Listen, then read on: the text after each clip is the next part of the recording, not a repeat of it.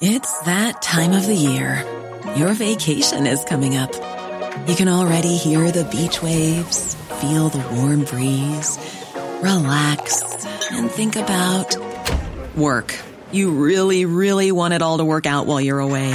Monday.com gives you and the team that peace of mind. When all work is on one platform and everyone's in sync, things just flow. Wherever you are, tap the banner to go to Monday.com. Ever catch yourself eating the same flavorless dinner 3 days in a row? Dreaming of something better? Well, HelloFresh is your guilt-free dream come true, baby. It's me, Keke Palmer. Let's wake up those taste buds with hot, juicy pecan-crusted chicken or garlic butter shrimp scampi. Hello Fresh. Stop dreaming of all the delicious possibilities and dig in at HelloFresh.com. Let's get this dinner party started.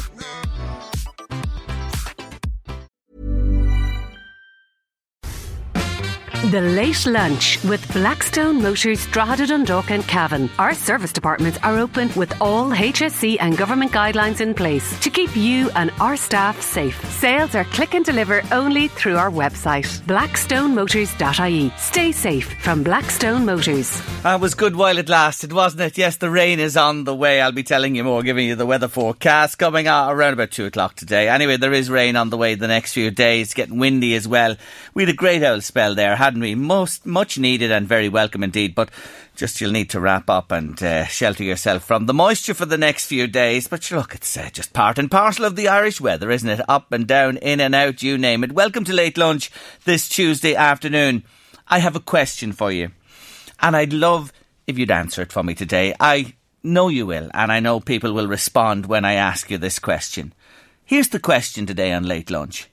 How often do you change your bed sheets and pillowcases? I'm curious.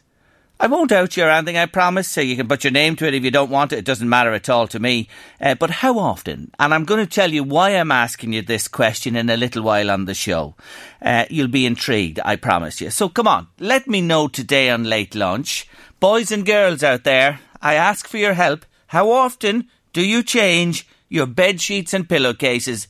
Honest answers, please, to 086 1800 658. WhatsApp or text me now. That's 086 1800 658. Come on, let me know what you do in the land of Nod, how often you change those sheets on the beds and the pillows. I'm intrigued to know, and you'll be intrigued when I tell you a little bit more later on in the show. You can call in as well if you want, 1850 715 958. Let's be having you. Welcome to the show. I welcome you again. Great to have you with us this afternoon. A little bit later on, you know I'm walking for Slav. I've got great support, honestly. And the St Margaret's Celtic Supporters Club, well, they've done something really special. They really have. Adrian Hillman is joining me later on in the show to tell you more. Tony Conlon is with us today, a motoring man. He's reviewing, in particular, the Ford Puma, the Qashqai and the Suzuki Vitara. We'll also be chatting to Mary Kenny. Oh, she's wonderful, Mary. She's been a royal watcher for years. So what did she make of the Meghan, Harry and Oprah interview? What did you make of it? Well, we'll find out a little bit later on. Mary's with us on the show after 2 o'clock today. But we begin this Tuesday with one of our regulars. Yes, he's become an established part of Late Lunch at this stage. He's head of the Department of Biology, director of the Human Health Research Institute at Maynooth University. I'm delighted to say hello again to Professor Paul Moyne. Hello, Paul. Good afternoon, Jerry. Thank you for joining me. Just the latest sort of talk in government circles. I see that Taoiseach was out this morning saying he was disappointed with the supply of vaccines. Paul, you know we're part of the EU bloc in terms of getting our deliveries. Should we look elsewhere, or will the Johnson & Johnson, as we've talked about before, vaccine once it's approved, sort of bring the numbers of vaccines that we need? I think with time, the number of vaccines that were required, we will have plenty down the road, but that doesn't serve the requirement now to vaccinate as many of vulnerable people very quickly. So certainly in the first 3 months of the year, the delivery is not going to be what it was intended to be. So that's very disappointing in terms of, obviously people who would have been scheduled to have been vaccinated haven't been vaccinated. So that is a disappointment. So then you have to begin, I think, to look to see, can you move and can you get additional supplies beyond what's available within the EU framework, or even within the EU framework, where in the case of some of the vaccines, some of the countries maybe have surplus vaccines that maybe they've decided not to use. my view is that all of these vaccines are good, and whatever vaccines we can get our hands on and get them as quickly as possible, because I think that, the next couple of months is a critical period, because the transmission of the virus is reasonably high still, even though thankfully it's going down, but probably not as quickly as we would like. So we have there a couple of months where the rates are probably going to be reasonably high, so we want to get as much vaccine in as possible to protect vulnerable people. And that's why one of the things I sort of certainly would support is re-looking and re-evaluating the potential to use the AstraZeneca vaccine, especially for the over 70s, because at the moment the over 70s have been vaccinated obviously the Pfizer and Moderna one, and there's a problem with the Moderna supply as well. And the good thing about the AstraZeneca one is we now know it works in the older age groups. That was the reason why it wasn't recommended, because the data in the phase 3 wasn't sufficient. There wasn't sufficient numbers in those older age groups. Whereas we now know in the real world, where countries have rolled out this vaccine and we're getting data from, for example, the UK, Scotland, showing clearly that it works in these older age groups. And the other advantage is in terms of its ease of storage, distribution, administration. It can be administered very quickly and very widely. And then thirdly, Jerry, it's actually very effective even after the first dose. And the second dose isn't required for an additional 12 weeks.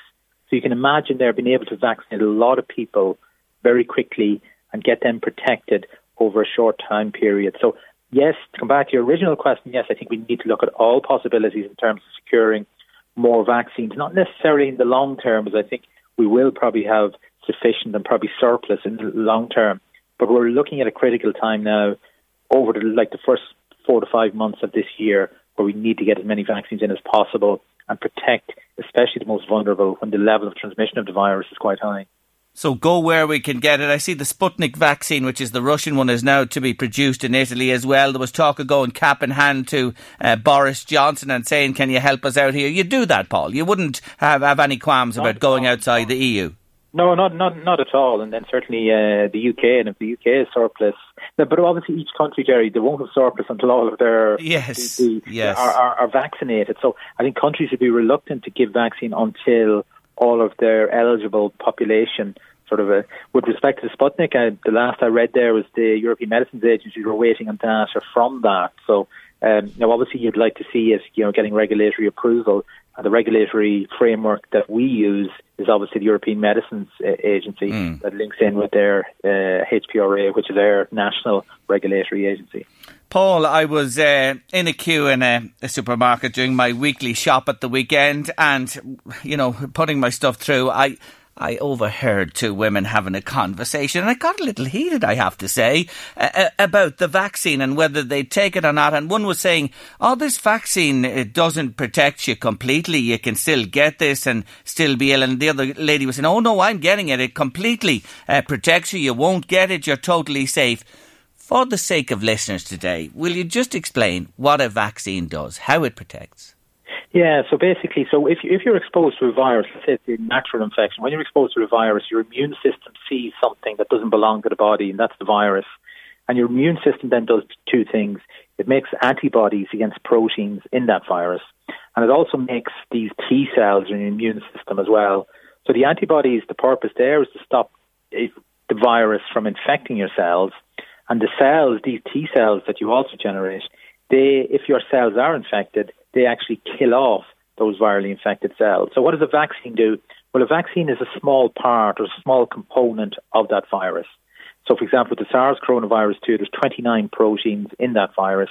One of them projects onto the outside of the virus. It's called the spike protein. It gives the name to this crown-like structure. And that spike protein is the protein that allows the virus to attach to our cells and infect our cells. So with all of these vaccines, basically, in various forms, you're essentially given that protein.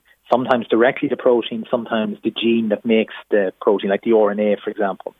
So then when you get the vaccine, your immune system now sees this spike protein, now not in the context of a virus, but it sees this spike protein, and again it recognizes this protein doesn't belong to myself, so I'll generate an immune response against it. So I generate antibodies, I generate those T cells. Now you've got protection, because if you're exposed to the actual virus, you already have the antibodies, you already have the T cells. Hopefully the antibodies will stop you from getting infected. Even if you are infected, the T cells will stop you getting very sick. So do these vaccines work? Absolutely they work. All of the vaccines there have been remarkably effective, especially in terms of all of them protect against serious illness, hospitalization, death. Clearly the data now, we're getting real world data now showing that they probably suppress transmission as well, which probably means they help in terms of suppressing infection. And even if they didn't achieve that, vaccines that prevent you from getting very ill and being hospitalized, they're enormously effective as well. And the comparison I always make, Jerry, is in terms of trying to figure out should you have the vaccine or not. Look at the risks of getting the vaccine and look at the risks of getting the virus.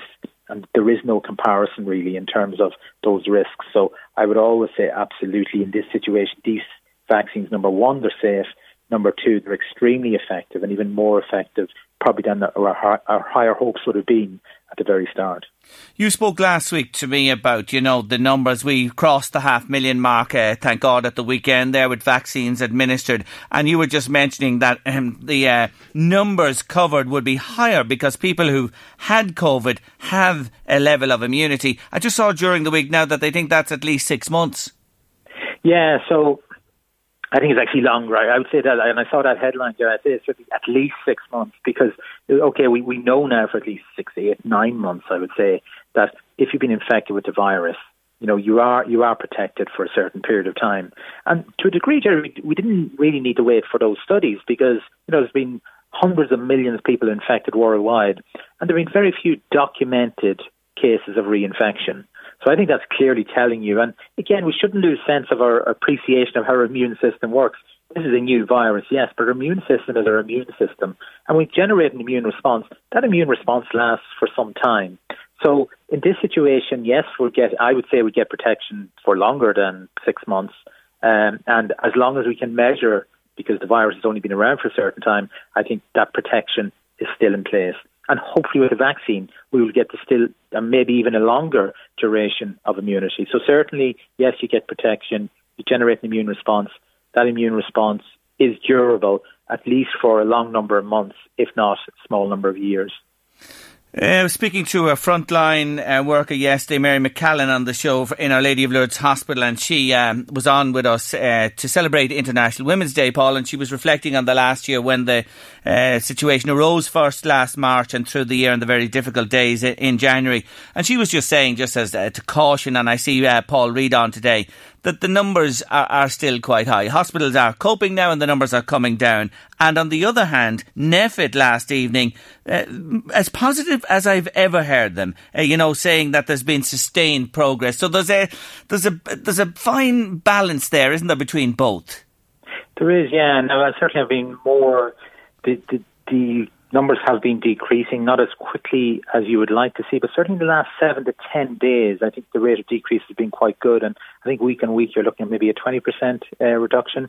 So I think if we're heading in that direction, that's a good thing. Again, I said this to you before, Jay, I'm very hopeful that as we progress into the deep spring, into early summer, that should help us as well. That should be our friend in terms of this seasonality thing where the virus probably doesn't transmit as well. Whether we get down to the same numbers as last summer depends on the variant, because the variant transmits a bit better, significantly better. So if it's transmitted really, really strongly, you could break through that seasonality barrier.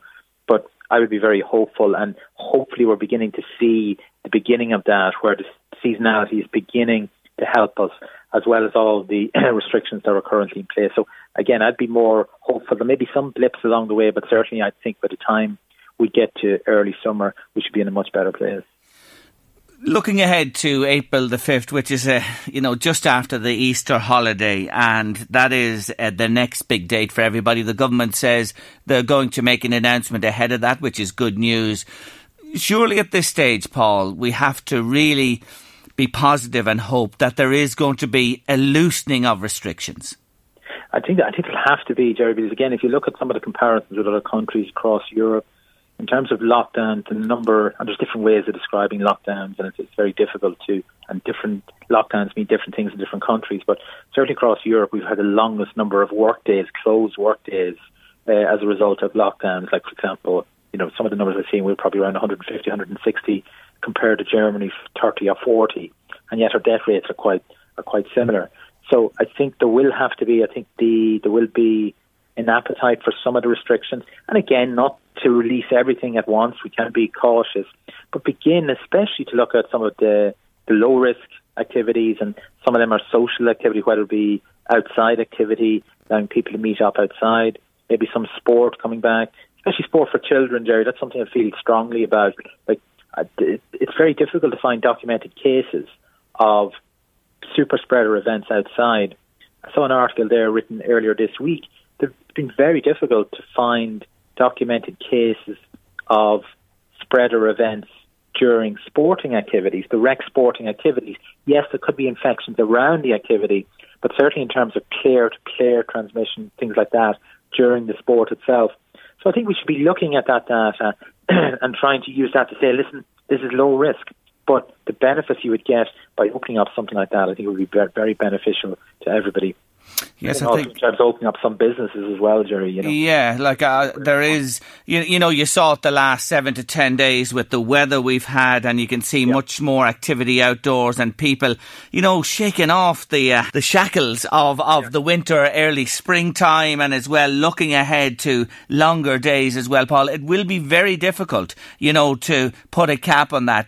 Yeah, I think the weather's there. I think the weather will actually be a pretty good barometer of where we're at, both in terms of the level of the virus and in terms of our restrictions. And I think we're certainly moving towards, and especially, we some things had not only in terms of seasonality. We're going to have significant numbers, who've previously been infected. We're going to have, vaccination being rolled out, and obviously, again, I'd emphasise we want those vulnerable groups to be vaccinated as quickly as possible. And then, you're still dealing with numbers, but at least you're not looking at the burden and the normal sort of social and personal costs on people in terms of getting very ill, hospitalised. So I think people are looking now for, like, we've been in this over a year now. They're looking for some hope, and they're looking for some light at the end of the tunnel. I think we need to begin to see that when we talk about it, when we're looking forward to hearing what's going to happen in early April. Indeed, Paul. Thank you again, as always, for joining us. Your valued words are much appreciated, Paul. Thanks indeed. Very welcome, Jerry. Anytime. Take care of yourself. That's Professor Paul Moynagh there, Head of the Department of Biology, Director of the Human Health Research Institute at Maynooth University. He's a fantastic guy, he really is, and we appreciate him joining us each week on the show. I put the question to you, top of the show. How often do you change your bed sheets and pillowcases? Wow. What a response. I'm going to get to some of them now. I'll read this before I head to the break. Jerry, I have a top and bottom sheet. They're washed every Saturday. My duvet cover is washed every second week. My children change their bed covers every week. And if there's tan on the job, it could be twice a week.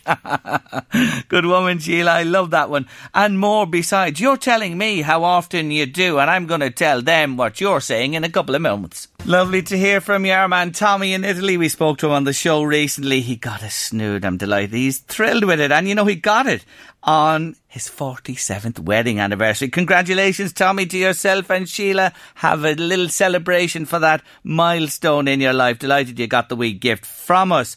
Sinead in Duleek changes her bedclothes every single week. We have an Not Boy listener who says, Jerry, I like to do it fortnightly. Once a week, says Dee in Navan. Annette in Duleek says once a week, but more frequently, Jerry, in the summertime of the year. Let me read this one for you here. The bombing into me as I speak here. Hi, Jerry. Once a week, and I love getting into bed that night, says Bernadette and Cullen. Oh, Bernadette. Yes, clean sheets. You can't beat it. That first night in between the covers. I'll see what I can do for you, Bernadette. Leave that other little request with me. Kitty says she changes them every Thursday. Pat here, I change them every month. Now, Pat, a month. You're the longest so far, because it takes me about 2 hours to do it.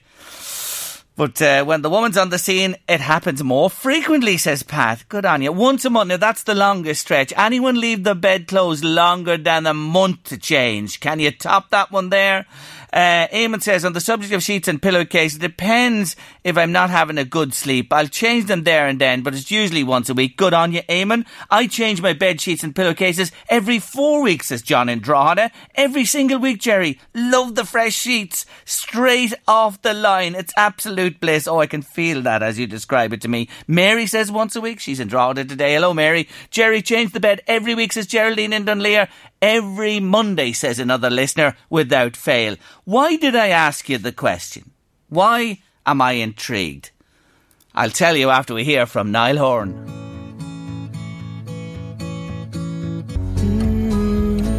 Niall Horan. This town on Late Lunch this Tuesday afternoon. Now, why do I pose the question to you? How often do you change your bed sheets and pillowcases? The reason is this. If you didn't wash your bedding for a year, it would be more than a kilo heavier just because of the dead skin on the sheets in your bed. What about that, folks? And it gets worse. The microscopic dust mites thrive on these skin cells, particularly in pillows, because they love that human environment. They really do love it. So there you are. There's lots of little nasties creep in there if you don't change them that often. But look at that. A kilo of dead skin in your bed. Oh, is your skin not creeping? Now mine is, if you didn't change them for a year. John, listen to me. Listen to us here now, son. Listen to us, John. You got to do something here. John's been in touch to say, Jerry, I change my bed sheets once, maybe twice a year. John, there's a kilo with you. There's a kilo of that stuff with you, for sure. Half a kilo if you change it twice a year, but a kilo of it's just once a year. Oh, John, come on. You're only cutting us there, are you, John? You're taking the you-know-what. Are you? Once, twice a year. What do you make of that, folks? Oh, my. Rosemary, hello. She's in Dundalk this afternoon. Every Friday, says Rosemary. Wouldn't miss it. Sheila says weekly, for sure, Jerry. You just have to. Twice a year, John? Well, you know, whatever rocks your clock. Anyway, can you beat that? Anyone not change their bedclothes in a year? Or are you on the same wavelength as John? Maybe twice a year, every 6 monthly of that. Come on, let me know. Having a bit of fun on Late Lunch this afternoon. A pound or a kilo of stale skin even, and the dust mites. Oh, my word. Anyway, keep your messages coming to me about how often you change your bed sheets and pillowcases. 086 1800 658. WhatsApp or text me now. Coming up after news and weather at 2, it's a royal watcher, Mary Kenny. John was on to me there before news and weather to say that he changed the bed sheets once, maybe twice a year. Oh, you've got some reaction, John, to that. A number of listeners have been on to say John is quite obviously a bachelor, Jerry. Yes, the cat's among the pigeons now. John, are you a bachelor? Does that go along with the territory of not changing your sheets only once or twice a year? Jerry, for God's sake, I'm eating my lunch, please. That's gross about the old skin in the bed. Sorry, but it's one of those things, you just have to talk about. Once every 5 years. It must go with the name John, says another John by WhatsApp. Sure, Jerry, there's only myself in the bed. I can smell you from here, John, I think I can. Weekly, please, Jerry, says Antoinette. You'd stink otherwise. Yes, how often do you change your bed sheets and pillows? Let me know. 086 1800 658. Now, my next guest, I just love talking to her. She's a journalist, broadcaster, playwright, founder of the Women's Liberation Movement, a voice for women for decades. We should have had her on yesterday for International Women's Day. I must put her in the book for next year. And, of course, she's a keen royal watcher, and I read her religiously in The Independent here at home in Ireland. Mary Kenny, good afternoon. Hi, Jerry. Good afternoon to you. Thank you for joining me. I've been following you on Twitter as well because I really was keen to see what you'd say. You watched Meghan and Harry talk to Oprah, and let me tell our listeners, you described it as dull, Mary. Why? Well, I thought the first 40 minutes certainly went pretty slowly, Jerry. I thought they could have had a better pace. Probably we'd heard so much in advance of what Meghan was going to say as well, that kind of made it seem a bit kind of pianissimo somehow. And also there's a lot of advert breaks. Now these advert breaks are of course bringing in huge revenue to Oprah's business, and also of course to those who are retransmitting it. I mean, here in the UK they were charging £273,000 for a 30-second advert break during that show. So I suppose, I was just rather fascinated by which businesses could afford to pay that kind of money to advertise. So I was looking at it slightly with a commercial eye. I think when Harry came on in the second half, it kind of was a bit livelier in a way. Meghan came over as a perfectly nice young woman, but here feelings are divided, of course, about the reception. And mainly, I'm told by the pollsters, they're rather divided along generational lines. Yes. Younger people tend to be pro-Meghan. Older people tend to be more critical and think that she's trying to have it both ways. She wanted to be a royal princess, but she didn't want, the rather boring and restrictive bits that go with it. So they're more critical. And that is a fact. I've been gauging the reaction myself, and I think that is fair comment. It is along generational lines. But look, Mary, let's get cut to the chase here with this. She signed up for the club. I've said this on the show in recent days. The rules and regulations are there. You know what's happened. You saw the history with Diana. Now, mind you, William's wife, Kate, is an outsider, so to speak, and has settled in very well indeed. But Diana didn't, and here she comes now. Did she not honestly walk in there with eyes wide shut?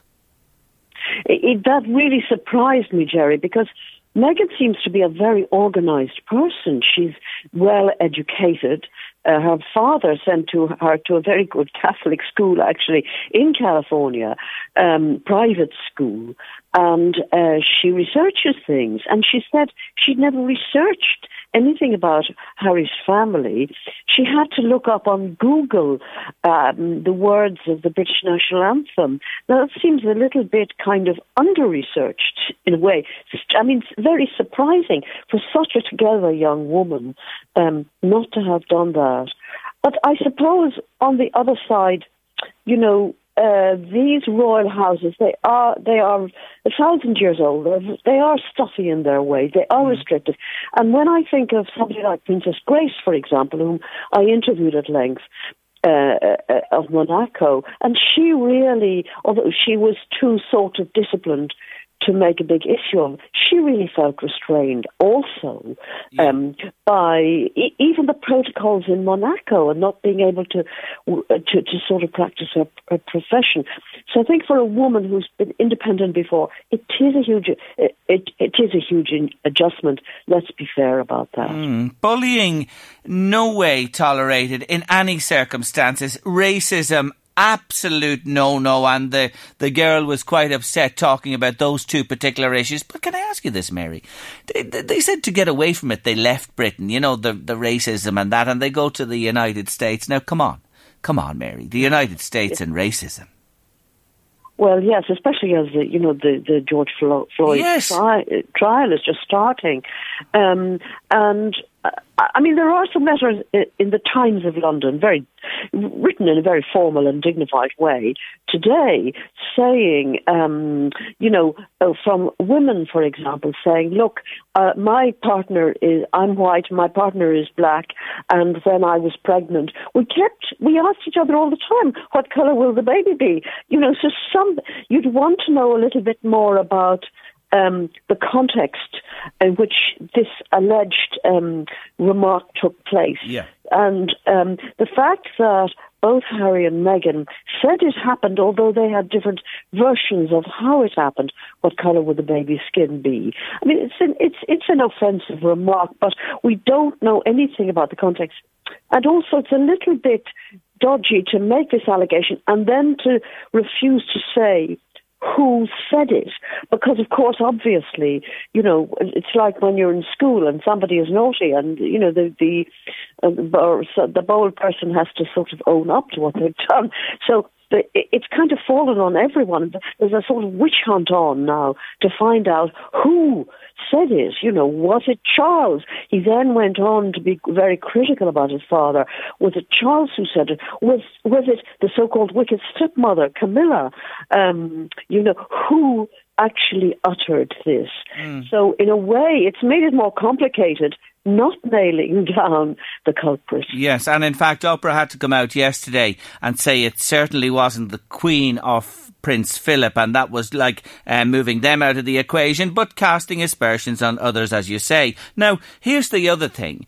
There's an apology to be published on the front page of the Mail to Meghan. We know that in full. Their privacy was intruded on big time. They went to America to get privacy, and yet they talk to the highest paid, highest profile interviewer perhaps in the world for over 3 hours, which is edited down to an hour and a half. That doesn't give me a sense of wanting to move out of the public eye, Mary.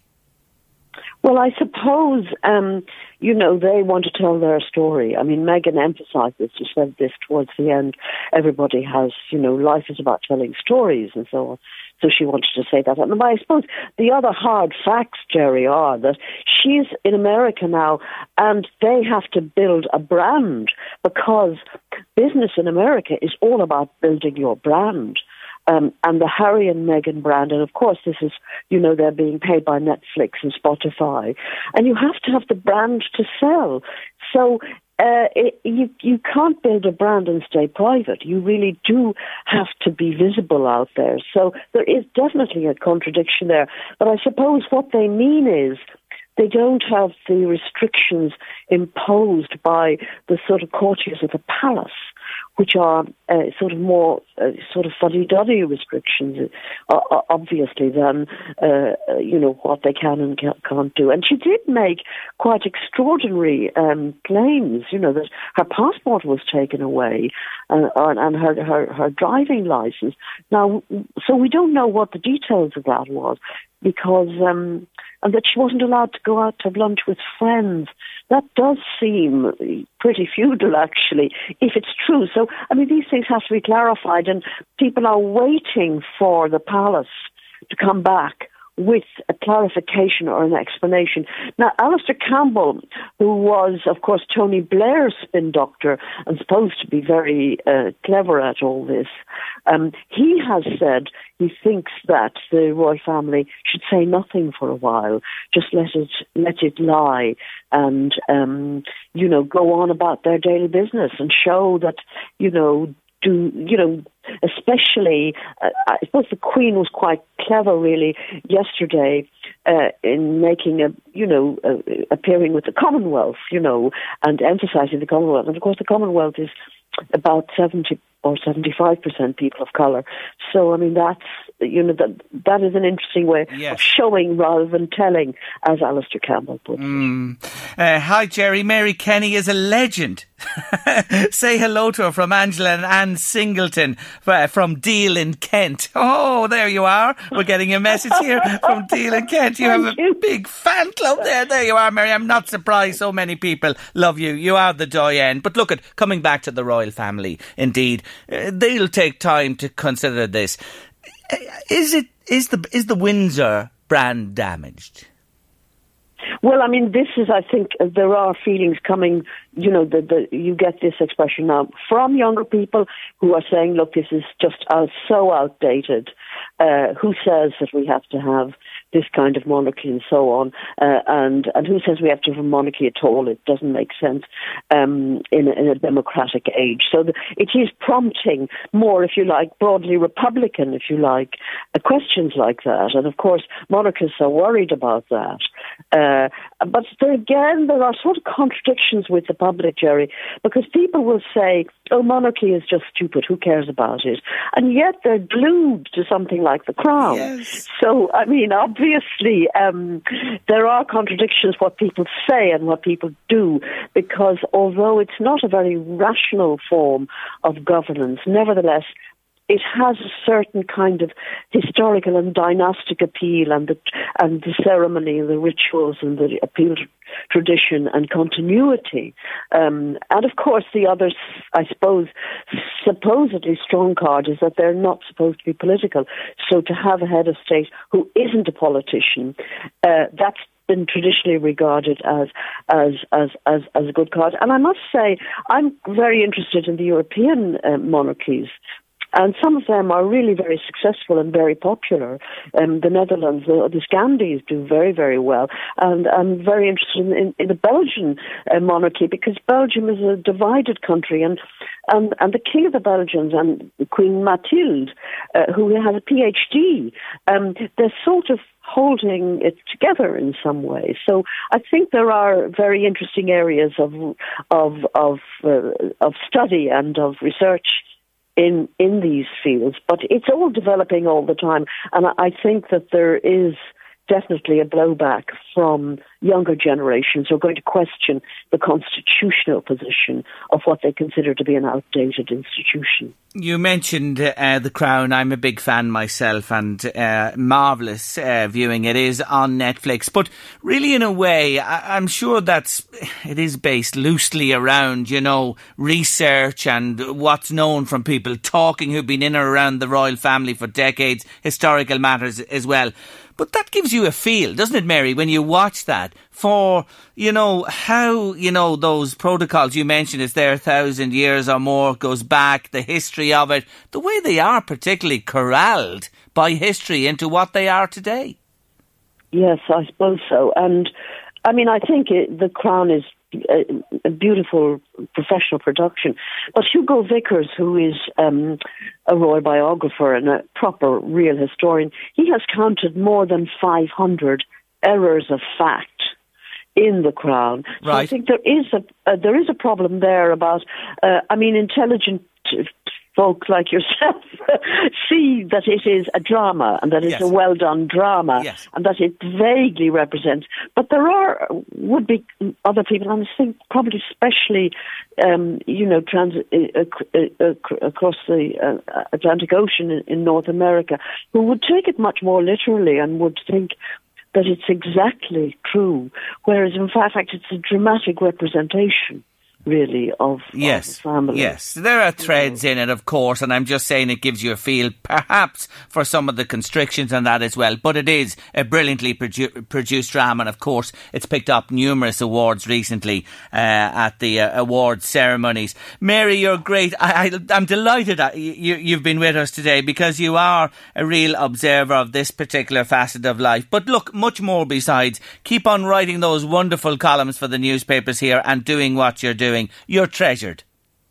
Thank you so much, Jerry. God bless. God bless you. Take care of yourself. That's the wonderful Mary Kenny there, journalist, broadcaster, and more besides, with her take. And she's living in the UK quite a number of years. She follows the royal family on that interview. If you have a view on it, please do get in touch with me. I'd love to hear what you have to say. Did you watch it last evening? Look, I have to be honest with you. I didn't watch the whole thing.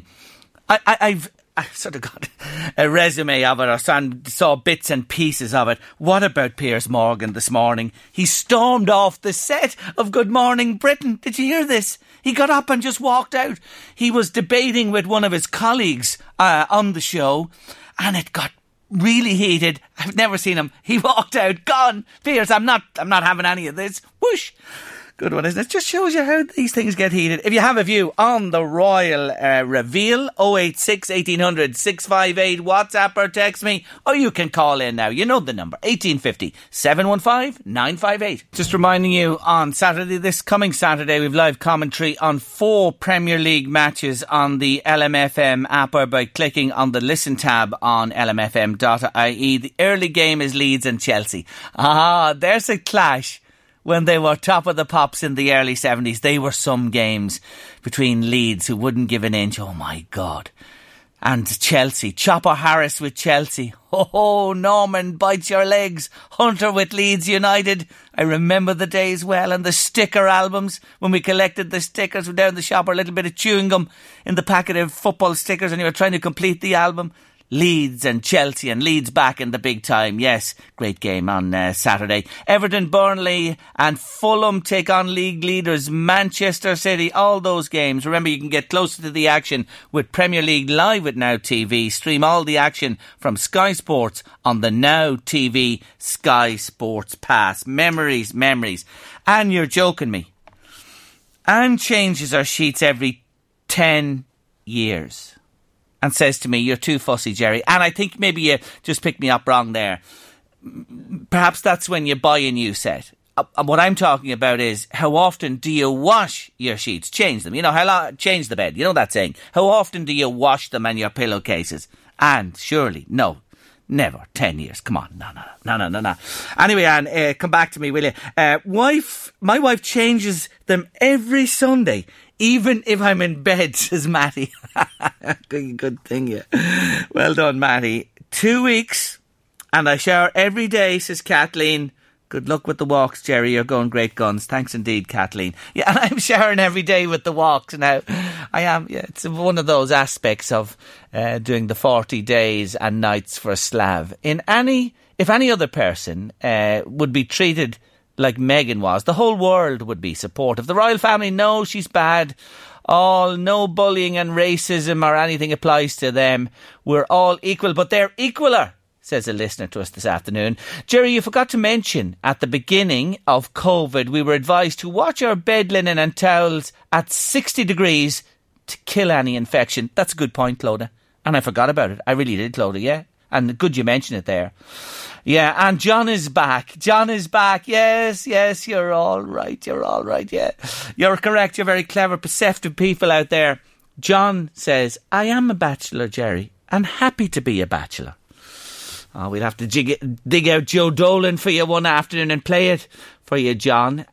Jerry, John, another John in Kells is on to say, just want to let you know that there's hedge cutting going on in Kells. Well, there shouldn't be. Only in emergency situations where there's a danger on roads. If it's going on willy-nilly, you need to report it. You really do. It's illegal. It's against the law. The birds are nesting at this time. We've spoken about it only last week on Late Lunch. You need special permission if it's to do with safety. So if it is safety, John, they're fine. If it's just willy-nilly, it's wrong. And I advise you to pick up the phone and make a call. That's what you should do. This is what you should do when you see something that's not right.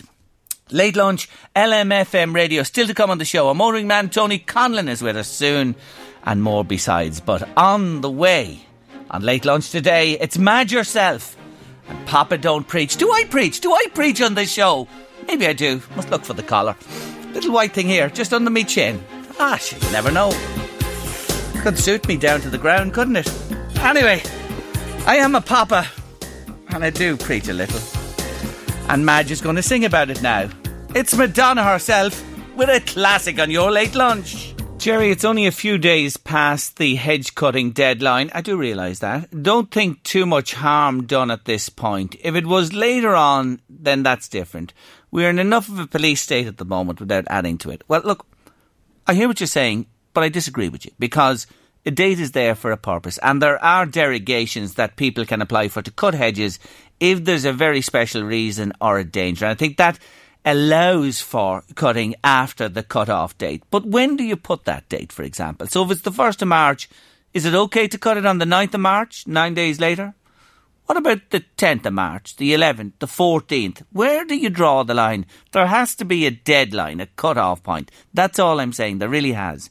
And, reason should always prevail. But, honestly, unless there's a special reason or an urgent reason, then it shouldn't happen. But I thank you for your comment, and I hear what you're saying, and you have a view, and you're perfectly entitled to it. Thank you for getting in touch with us. Rosaline in Castle Bellingham changes her bed sheets every Friday, and she lies with it, John. But she wouldn't like to settle down to sleep with that, John. Oh, Rosaline, good on you. Phyllis changes her bed sheets every single week and wouldn't miss it. Thank you, Phyllis, indeed. Oh, it's interesting to see. But most people change their bed sheets, change them, wash them weekly. That's what I'll say. That's my take on it. You heard what I was saying, top of the show, 1 kilogram of dead skin in your bed if you don't change it for a year, and the mites are in there eating at it, and There's a good old whiff of pong as well, I'm sure, from the bed coming your way every time you go to rest. Keep your messages coming to me. 086 1800 658 about the bed sheets and the changing of them, etc. We move on late lunch with one of our valued regulars. He knows everything about those machines on four wheels. He is our motoring man, Tony Conlon. Hello again, Tony. Hi, Jerry. Thank you very much for joining me on the show again today, Tony. Now, let's we're going to concentrate on a few marques today, and you have experienced the Ford Puma. Tony, let's start with the Puma, because I remember the Puma in its original version, which you do too, Tony, a completely different car today. Absolutely. When we heard it was going to be reintroduced, the name reintroduced, I mean, you think back to the time of the little two-door coupe. But indeed, we were wrong, because the Puma name now has been given to a SUV crossover based on the platform of the Ford Fiesta. Indeed, there's nothing wrong with that whatsoever, because this is a very surprising car. It's been very late coming to the party. The little SUV parties, well, I say little, but the small SUV party has been on running for a while now. And clear to God, here comes Ford in the door, and they begin to make a mark straight away. The reason is, Jerry, that it's naturally is taller, wider and longer than the Fiesta, but it's also a pretty looking car. It's got these bug-eyed eyes like headlamps on top of the wings. It has a remarkable boot of 456 litres. It has a thing called a mega box. You could bring home your set of golf clubs in if you took the driver out of it. And I say take the driver out because I've tried that. It won't work with the driver, but it will work every other way. It offers 80 litres capacity. You could bring home plants or whatever it is. Beautiful driving position, nice little hybrid, mild hybrid engine, 1 litre engine. Economical if you don't ask too much off the enthusiastic engine. There's no doubt you get about 5.5. You can get, in other words, 15 miles per gallon if you take it with a little bit of tender loving care.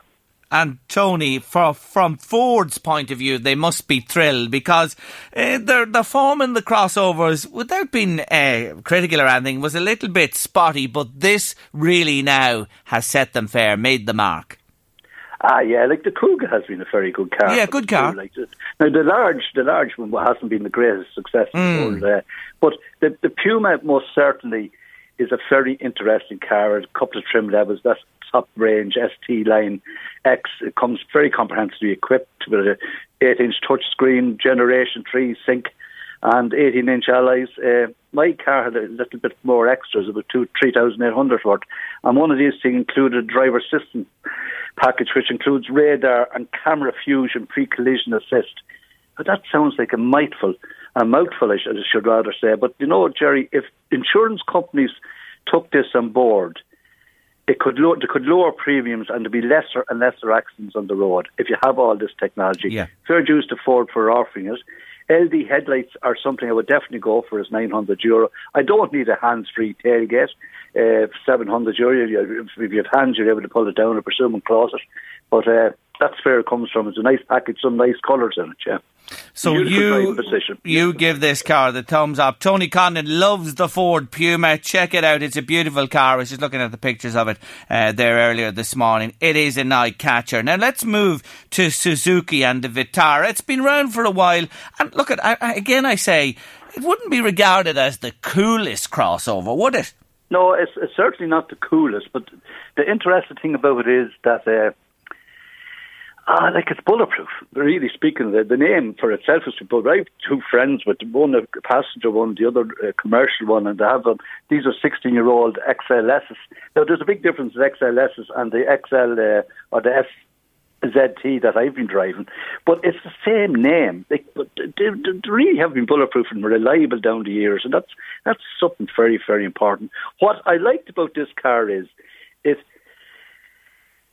for €25,745, it comes packed to the gills with equipment, and that includes safety equipment. Now, there is a few warts. There's no doubt about it. I found a few warts. Like the plastics didn't live up to the top drawer. They're more hard and soft. But when you think of the value, I adapted the surroundings very, very easily. 1.4 booster jet petrol engine with 48-volt battery, light hybrid system. It lowers CO2s by 20%. Again, you get about 49 miles per gallon, a little bit of tender love and care attached to it. There's only one hiccup I really had with it, and mind you, you can have this with any car, that I'm not a favour of this thing of the emergency flat tyre repair kit over a spare wheel, even an emergency wheel, and not for Irish conditions, and that's as simple as that, because I'd rather have a spare wheel all day long, Jerry. Yeah, and you've been a real champion of that, I know, over the years, and I think you have a very good point there. You really do, Tony. But overall, the Suzuki Vitara, it'll meet the needs of many a driver? Yeah, absolutely. Like, it's not unlike, don't base it on the XLS, which was a large, long wheelbase version. It's a short. It's nicely finished. It's nicely built. A little work here and there, maybe on the standard of the plastics and that. But when you look at the mechanics, and there is an all-grip system offered on it too, a 4x4, but it's not in the same league as the XL. You're not going to go climbing the McGillicuddy Weeks with it, but it will get you over damn field. There's no doubt at all about that. That's very important. Very important. Now, Tony, the Nissan Qashqai, well, what do you say about it? It was the unassailable class leader at one stage in the SUV market. The new one, have you driven this yet? Or No, I haven't driven it, Jerry. I haven't driven the car. The other two you have, yeah. Go on. I have all the information on it, basically. Like, I suppose if I was the head of Nissan, I'd be kind of going to sleep with one eye open, if you know what I mean, because they're after making they're after reinventing the crossover segment that they created in 2007. What a huge success the Qashqai has been. Look, now they've done to their SUV, the Qashqai, what Honda and Toyota did to theirs. They've given the boot to the diesel engine. That's basically it. They've introduced a 1.3 light hybrid and an e-power version. And this is the way they're going, looking towards things by 2024, when things are going to be more electrified. And mind you, Jerry, they're all going this direction, I have to say. Look, it's following in the footsteps where there's claimed that there's 50,000 Irish motors out there driving this in Qashqais, and 3 million units of the car were sold in Europe. So the new one has a lot to live up to. Now, the whole thing about it is, it will live up to it if it does the economy. If it does what it says in the tin, they're away with a pack. It will be here in the summer. They're taking orders now for, despite the fact I don't have a price for it, they're taking orders. It looks undoubtedly like a Qashqai, although everything is new. The boot is bigger. There's more rear leg room in it. And there's the rear doors, just very important for dads and dads alike. The rear doors now open 90 degrees, so you want to stoop in there to a toddler or a child in a baby seat, it's much more easier. So they did put the thinking cap on, and let's hope it takes up where the other one left off. It is a standard bearer, and it has a huge loyal following, and I'm sure people will just upgrade and transfer into it that have driven Qashqais, the various models over the years. But I hear what you're saying there as well.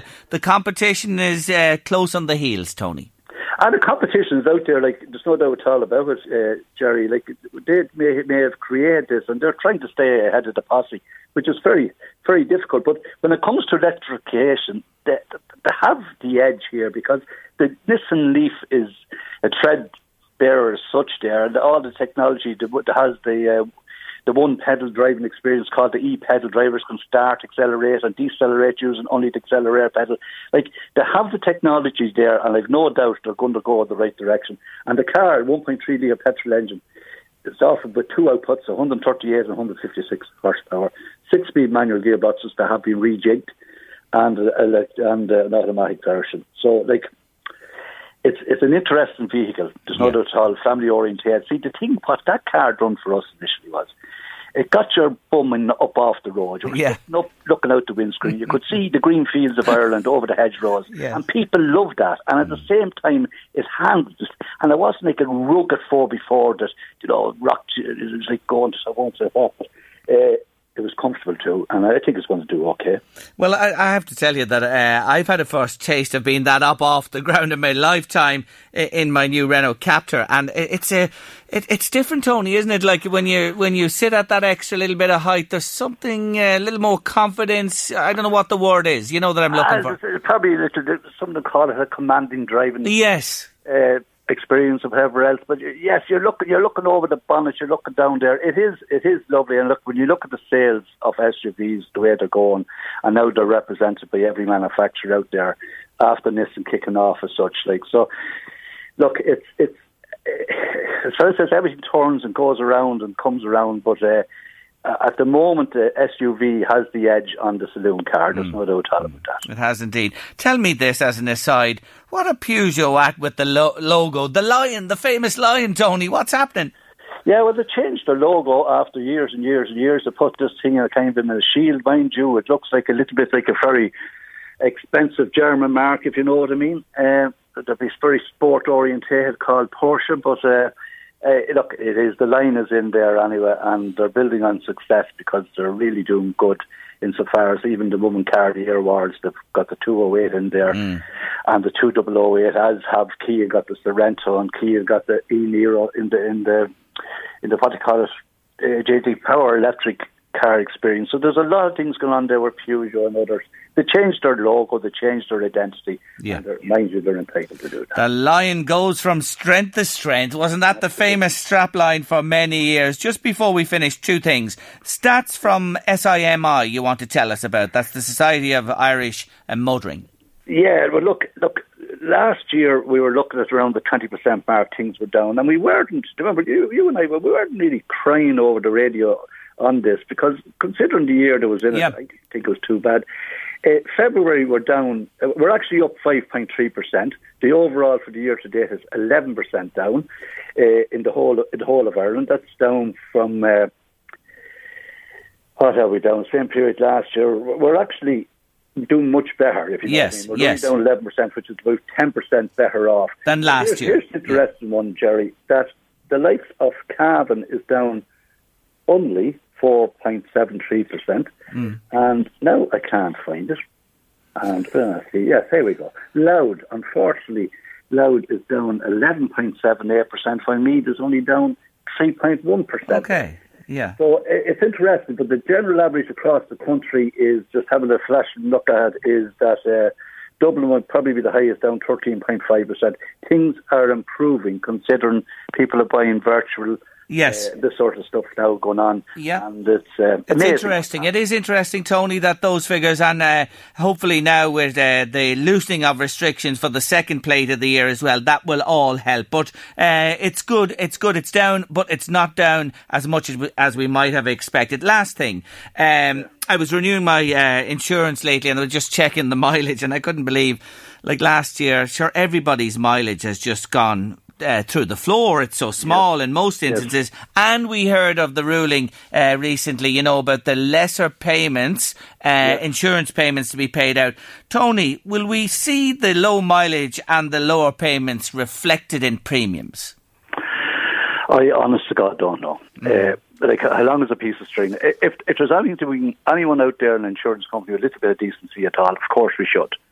But, they're always going to find for some sort of an increase, and there be claims or whatever else is going up. But it's the technology is there. What insurance companies just go back to have to do is grasp that net, grasp it, and welcome what car companies are doing, and the government grab it too, and lower the VRT or the VAT on what technology that saves lives. And if insurance companies take this on too, and take it underneath their arm, and in other words, applaud someone, give them some allowance for buying that bit of technology in their car, that's what will help too. Yes, of course they should give some money back or lower the amount if we're not doing driving. Tony, well said, and thank you indeed. Your opinion is always valued here. Thank you indeed, Tony. Talk to you next month. God bless you, Jerry. Take care of yourself. That's Tony Conlon, our motoring man, on Late Lunch this Tuesday afternoon. We were speaking to Mary Kenny about the Harry and Meghan interview with Oprah a little while ago on the show, and I have a listener on to me here saying, I think it's Jean, to say, Jerry, it's the new generation. They're not going to take any of that nonsense in this day and age, and rightly so. Thank you indeed, Jean, for your message there. Yes, talking about, racism or invasion of privacy, bullying, things like that. I agree with you entirely. There's no doubt. Question there about a Qashqai for Tony. I'll hold it over, I promise you. It just popped in as we were saying goodbye to him on the show, but I'll keep it over for you. I'll put it aside for next month. That's me old featherhead remembers it will. I'll stick it somewhere as a reminder, I promise you. Pat's back on to me. He was on a while ago saying, Pat here, I change them every month because it takes me about 2 hours to do so. And Pat says, Jerry, I'm back onto you here. I've just discovered I have a new set of bed sheets in the house. Good on you, Pat. And I'm going to change them now. There you are. You see that? We've just prompted Pat into having lovely clean sheets to snuggle under this evening. Yes, the reason I'm talking about it, in case you're just joining us, and if you're just with us on Late Lunch this last while, welcome to the show. And if you're listening on your radio or your smart speaker or the app, it's great to have you with us every afternoon here on Late Lunch. And I say it again, the app is fantastic, the LMFM app. Download it, put it on your smartphone, and you can bring us with you wherever you go. I know a lot of people recently have been saying to me they've been out walking and listening into Late Lunch as they toddle along doing their walk. If you're walking today, just send me a message if you can that you're out walking and listening to us. 086 1800 658. WhatsApp or text me at any stage. And the other thing I want to tell you, don't forget we have a direct email address to myself or Louise. It's latelunch@lmfm.ie. That's latelunch@lmfm.ie. If you have a topic, if you want to talk about something, if you have a comment to make, a guest to suggest, we love to hear from you. latelunch@lmfm.ie. You can always get directly to us. Yes, the reason I'm talking about the sheets and the bedclothes is that it's just emerged. If you don't change your bed sheets and pillows regularly, now this is regular, quite regular, that within a year, say you left them for a year, nobody would leave them for a year, I don't believe that at all, there'd be a kilo of dead skin in the bed and the dust mites would arrive. Yes, little tiny spiders, and they'd be nibbling away on on the dead skin. Can you just think about it? You have a zoo in your bed. Yes, you'll have a zoo in your bed with all these creatures. Oh God, I feel that shiver going up and down my spine now, even as I mention it. Anyway, it is important to change them, and I will say again, I love when the covers are changed. There's one thing, I don't do it. Miriam does it. She does it. She looks after that department in our business. And she changes them, and it's lovely when they're changed. It's really fresh feeling with it. I'm sure as the weather warms up, it'll be more important to change them even more frequently. Thank you to everybody who's been in touch with us on the show. We've got loads. I've just given you a selection there of the comments. They've been bombing in on WhatsApp and text as well. We do appreciate your involvement on the show with us every day. Still to come on Late Lunch this afternoon, Kylie Minogue. Her story continues. And 40 days and nights for Slav. We have big news, but taking us towards news and weather at 3. It's Post Malone and Circles. Hi Jerry, in relation to car insurance, I was shopping around for my insurance lately and told a major company I do between 20 and 25,000 kilometres per year. I realised this is probably above average. But the person giving me the quote tried to tell me the average was between 10 and 12,000 kilometres. I said, you must mean miles. And she said, no, kilometres. I find that hard to believe. And they were one of the largest companies offering insurance in Ireland, says Valerie. Well, I renewed mine lately. I stayed with the company I've been with for a number of years because, to be honest with you, everyone else was above the quote. I think I got $440 for comprehensive, full comprehensive on the car this year. And I paid it. I just paid it because I had a few other options and they were too high altogether. My mileage last year was 5,000 kilometres. It was the year that was in it. It would never be that low, to be honest with you. But I was just saying, Valerie, to Tony, the kilometre, the kilometres that people are doing in the year are certainly way down. But I would think 10 to 12,000 kilometres is very average. On the low side, I agree with you there. There's no doubt about that, that's for sure. But do shop around. I say it again, when you are looking for insurance, it's very important to do it, and there are many options out there. And you can save money on all the utilities, all your insurances and that as well. It's good to shop around and see what's in the market. Mary's been on to me to say, Jerry, don't forget to play an Irish artist for your Artist of the Week sometime. I will, Mary, I will play an Irish artist. Thin Lizzy are on the way for sure. And they are more Irish. Well, could you get more Irish than Thin Lizzy? You too. Yes, they'll all be getting their outing during the year. My Artists of the Year for sure. Those two spring to mind immediately. And I'll be bringing them your way in due course. But this week, it's Miss Minogue. Yes, it's Kylie Minogue, my Artist of the Week. And we move into the 90s. And Kylie's third album, called The Rhythm of Life, was regarded as a big step forward, even though it wasn't as big commercially as her first two albums. It did yield two highly successful singles, Better the Devil and Step Back in Time. Album number 4, Let's Go To It, was next but failed to excite. And so she cut her ties with our heretofore writers, Stock, Aitken and Waterman. They were famous, weren't they? She was with them in the early part of her career, and she also parted company with our record company, who she said had stifled her. She signed with Deconstruction Records in 1993, and this marked a new phase in her career, with her next album going gold and producing the likes of Confide in Me, which spent 4 weeks at number 1. I love that Kylie song. She dabbled in movies with little success, appeared as a guest, listen to this, on The Vicar of Dibley. I remember the episode, and drifted in and out of love with Michael Hutchins, Lenny Kravitz and Stefan Sedanoy. She was never lucky in love. Boom, boom.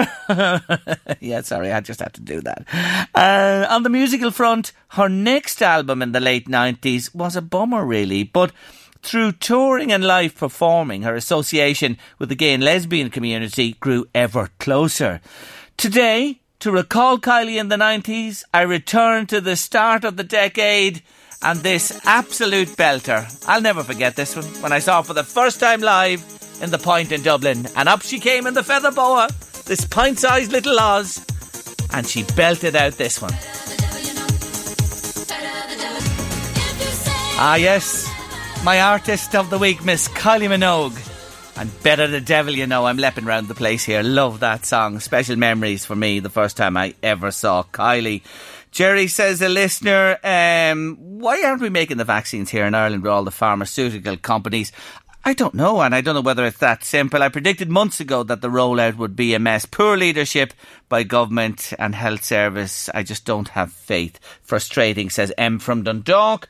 And Jerry, insurance should be cheaper with the 5k restriction. So we can't go outside the 5k. And somebody else saying there, this 5k, please lift the 5k, government. And I concur with those sentiments. Now, final break of the afternoon, and you do know I'm walking 40 days and nights for Slav Vavro. He's 16 now. He's on a cancer journey since he was 13, and I'm trying to help him and his family. I'm halfway there, but besides being halfway there, we've great news from St Margaret's Celtic Supporters Club coming next. I was at home on Saturday evening. It was around about tea time, I think. I'd made my dinner, was just finishing up, and the phone rang, and it was Adrian Hillman, and he said hello to me. He said, Jerry, how's it going? I said, what's on your mind? And he said to me, I see you're doing this 40 days and 40 nights for Slav, and we're keeping an eye on you and watching you walking, and you're posting on social media. And look, myself and Orla were just thinking, and the guys in St Margaret's Celtic Supporters Club, could we give you a little push along or help Slav ourselves? And I said, geez, Adrian, anything you could do would be most welcome. And he says, I have an idea. Well, Adrian Hillman is on the line to tell us more. Afternoon, Adrian. Afternoon, Jerry. How's things? Good, thank you for joining me on the show. We'll take up the story from there. Tell them what you said to me, what you were thinking. Well, I just said I'd do a little raffle. I just said to all and yourself that if it sold maybe 50 tickets at a tenner a head, then St Margaret's just throw on the extra 500, make it up 1,000. Give the little the Slav Foundation a little push. Yeah. And so, that was what you hoped. You said, look, we might get rid of about 50 at a tenner from the crew. And as you said, 1,000. And I did say to you, Adrian, geez, this is just fantastic. €1,000. What a wonderful gesture. But no, it didn't end there. A few hours went by and you were ringing me on and off. Tell them what happened. Well, you see, coming up to probably Friday or Saturday, I said to Orla about it because we, after doing a few fundraisers there before Christmas for the Drogheda Cars for the homeless and Delete Meals on Wheels. So, as an old farmer once said, you can't keep milking the same cow all the time, but there's a lot of good people in the community. So, we started at 6:30, and by 8:30, we said we cut off at 9 o'clock. We'd sold nearly €3,000 worth of tickets for Slav. My, oh my, folks, you listen to this. St Margaret's Celtic Supporters Club, €3,000. And then you have to get in the car before I come on. A fella's after donating another 100, so I'm over 3,000 now, so the minute. Adrian, I just don't know what to say. It's just fantastic. And I know on behalf of Nadia, Slav's mum, and Slav himself and the family, I can only say to yourself and Orla and all at St. Margaret's Celtic Supporters Club, it's really, really appreciated what you're doing for this young man. Well, see, I was watching the Slav situation over the last year or so, and we were supposed to do something for the AGM, or supporters for the AGM. We're going to do something for Slav, and of course, COVID. Yeah. Knocked it on the head, and then I seen him, he was in Austria, and I thought everything was hunky-dory until you posted walking through fields and frog spawn and rain in 20 days, so it just came into my head. And I do a little thing, because only a couple of weeks ago, the boys from Margaret and a few Celtic supporters clubs around here and in Glasgow organised it was a sort of in-house thing for a crowd called the Carna Foundation, which brings underprivileged children to the games in Glasgow free of charge. You know, it's called the Modern Day Lift.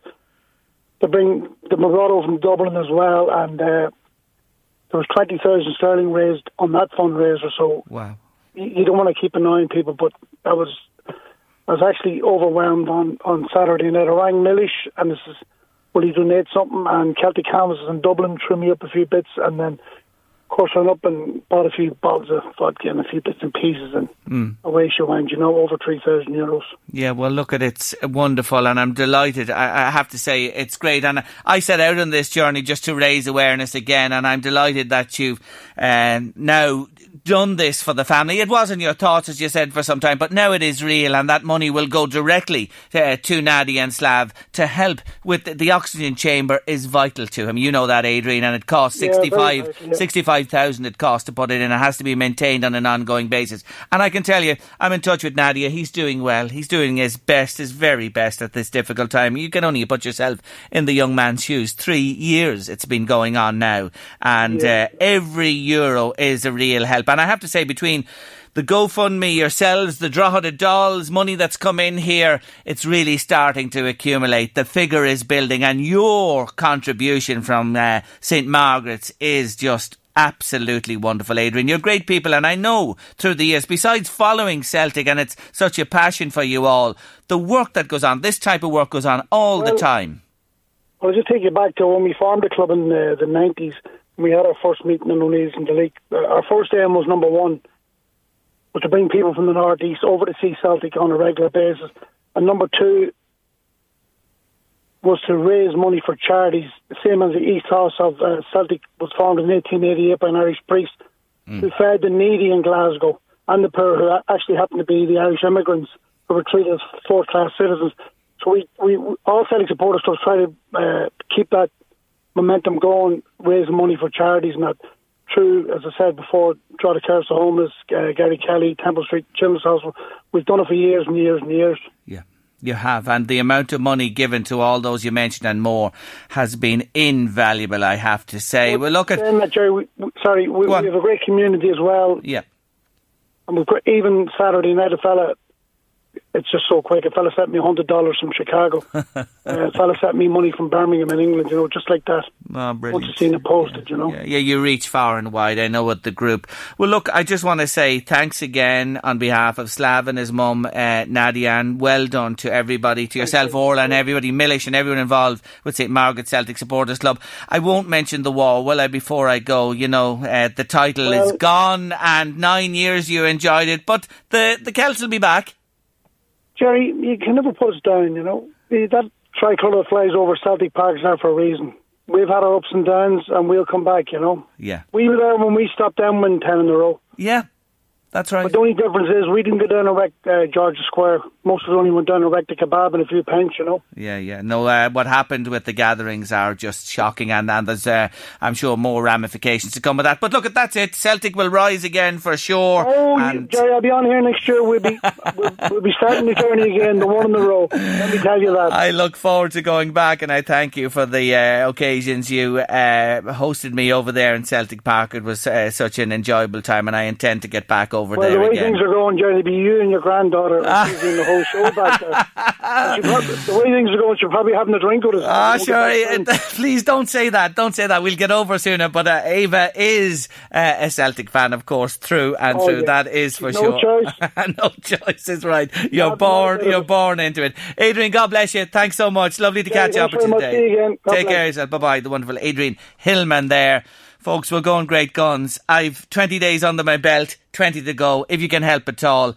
Oxygen for Slav. GoFundMe.com, Oxygen for Slav. Every euro is very, very important. And I'll be posting details of a bank account as well if you prefer to give directly. But let's keep the push going. I'm away with the runners on shortly on my walk again today, day number 21. Halfway there is right. Coming up on the show tomorrow, what have we for you? When I find me notes here, give me a minute.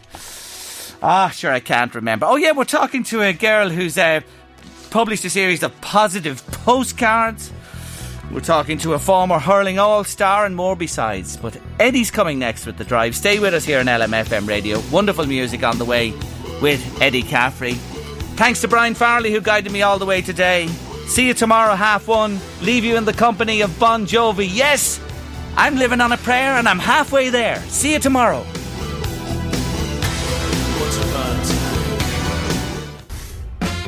The Late Lunch with Blackstone Motors, Drogheda, Dundalk and Cavan. Our service departments are open with all HSC and government guidelines in place to keep you and our staff safe. Sales are click and deliver only through our website, blackstonemotors.ie. Stay safe from Blackstone Motors. A lot can happen in 3 years, like a chatbot may be your new best friend. But what won't change? Needing health insurance. United Healthcare Tri-Term Medical Plans, underwritten by Golden Rule Insurance Company, offer flexible, budget-friendly coverage that lasts nearly 3 years in some states. Learn more at uh1.com. It's that time of the year. Your vacation is coming up. You can already hear the beach waves, feel the warm breeze, relax, and think about work. You really, really want it all to work out while you're away. Monday.com gives you and the team that peace of mind. When all work is on one platform and everyone's in sync, things just flow. Wherever you are, tap the banner to go to Monday.com.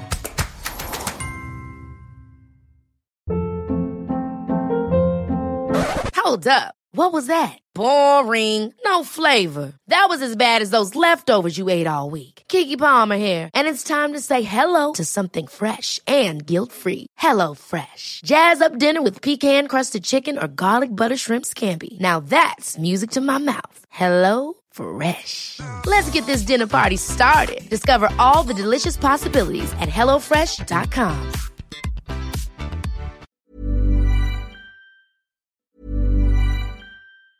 Hi, I'm Daniel, founder of Pretty Litter. Did you know cats tend to hide symptoms of sickness and pain? I learned this the hard way after losing my cat, Gingy. So I created Pretty Litter, a health monitoring litter that helps detect early signs of illness by changing colors, saving you money and potentially your cat's life. Pretty Litter is veterinarian developed, and it's the easiest way to keep tabs on your fur baby's health right at home. Go to prettylitter.com and use code ACAST for 20% off your first order and a free cat toy. Terms and conditions apply. See site for details. Ever catch yourself eating the same flavorless dinner 3 days in a row?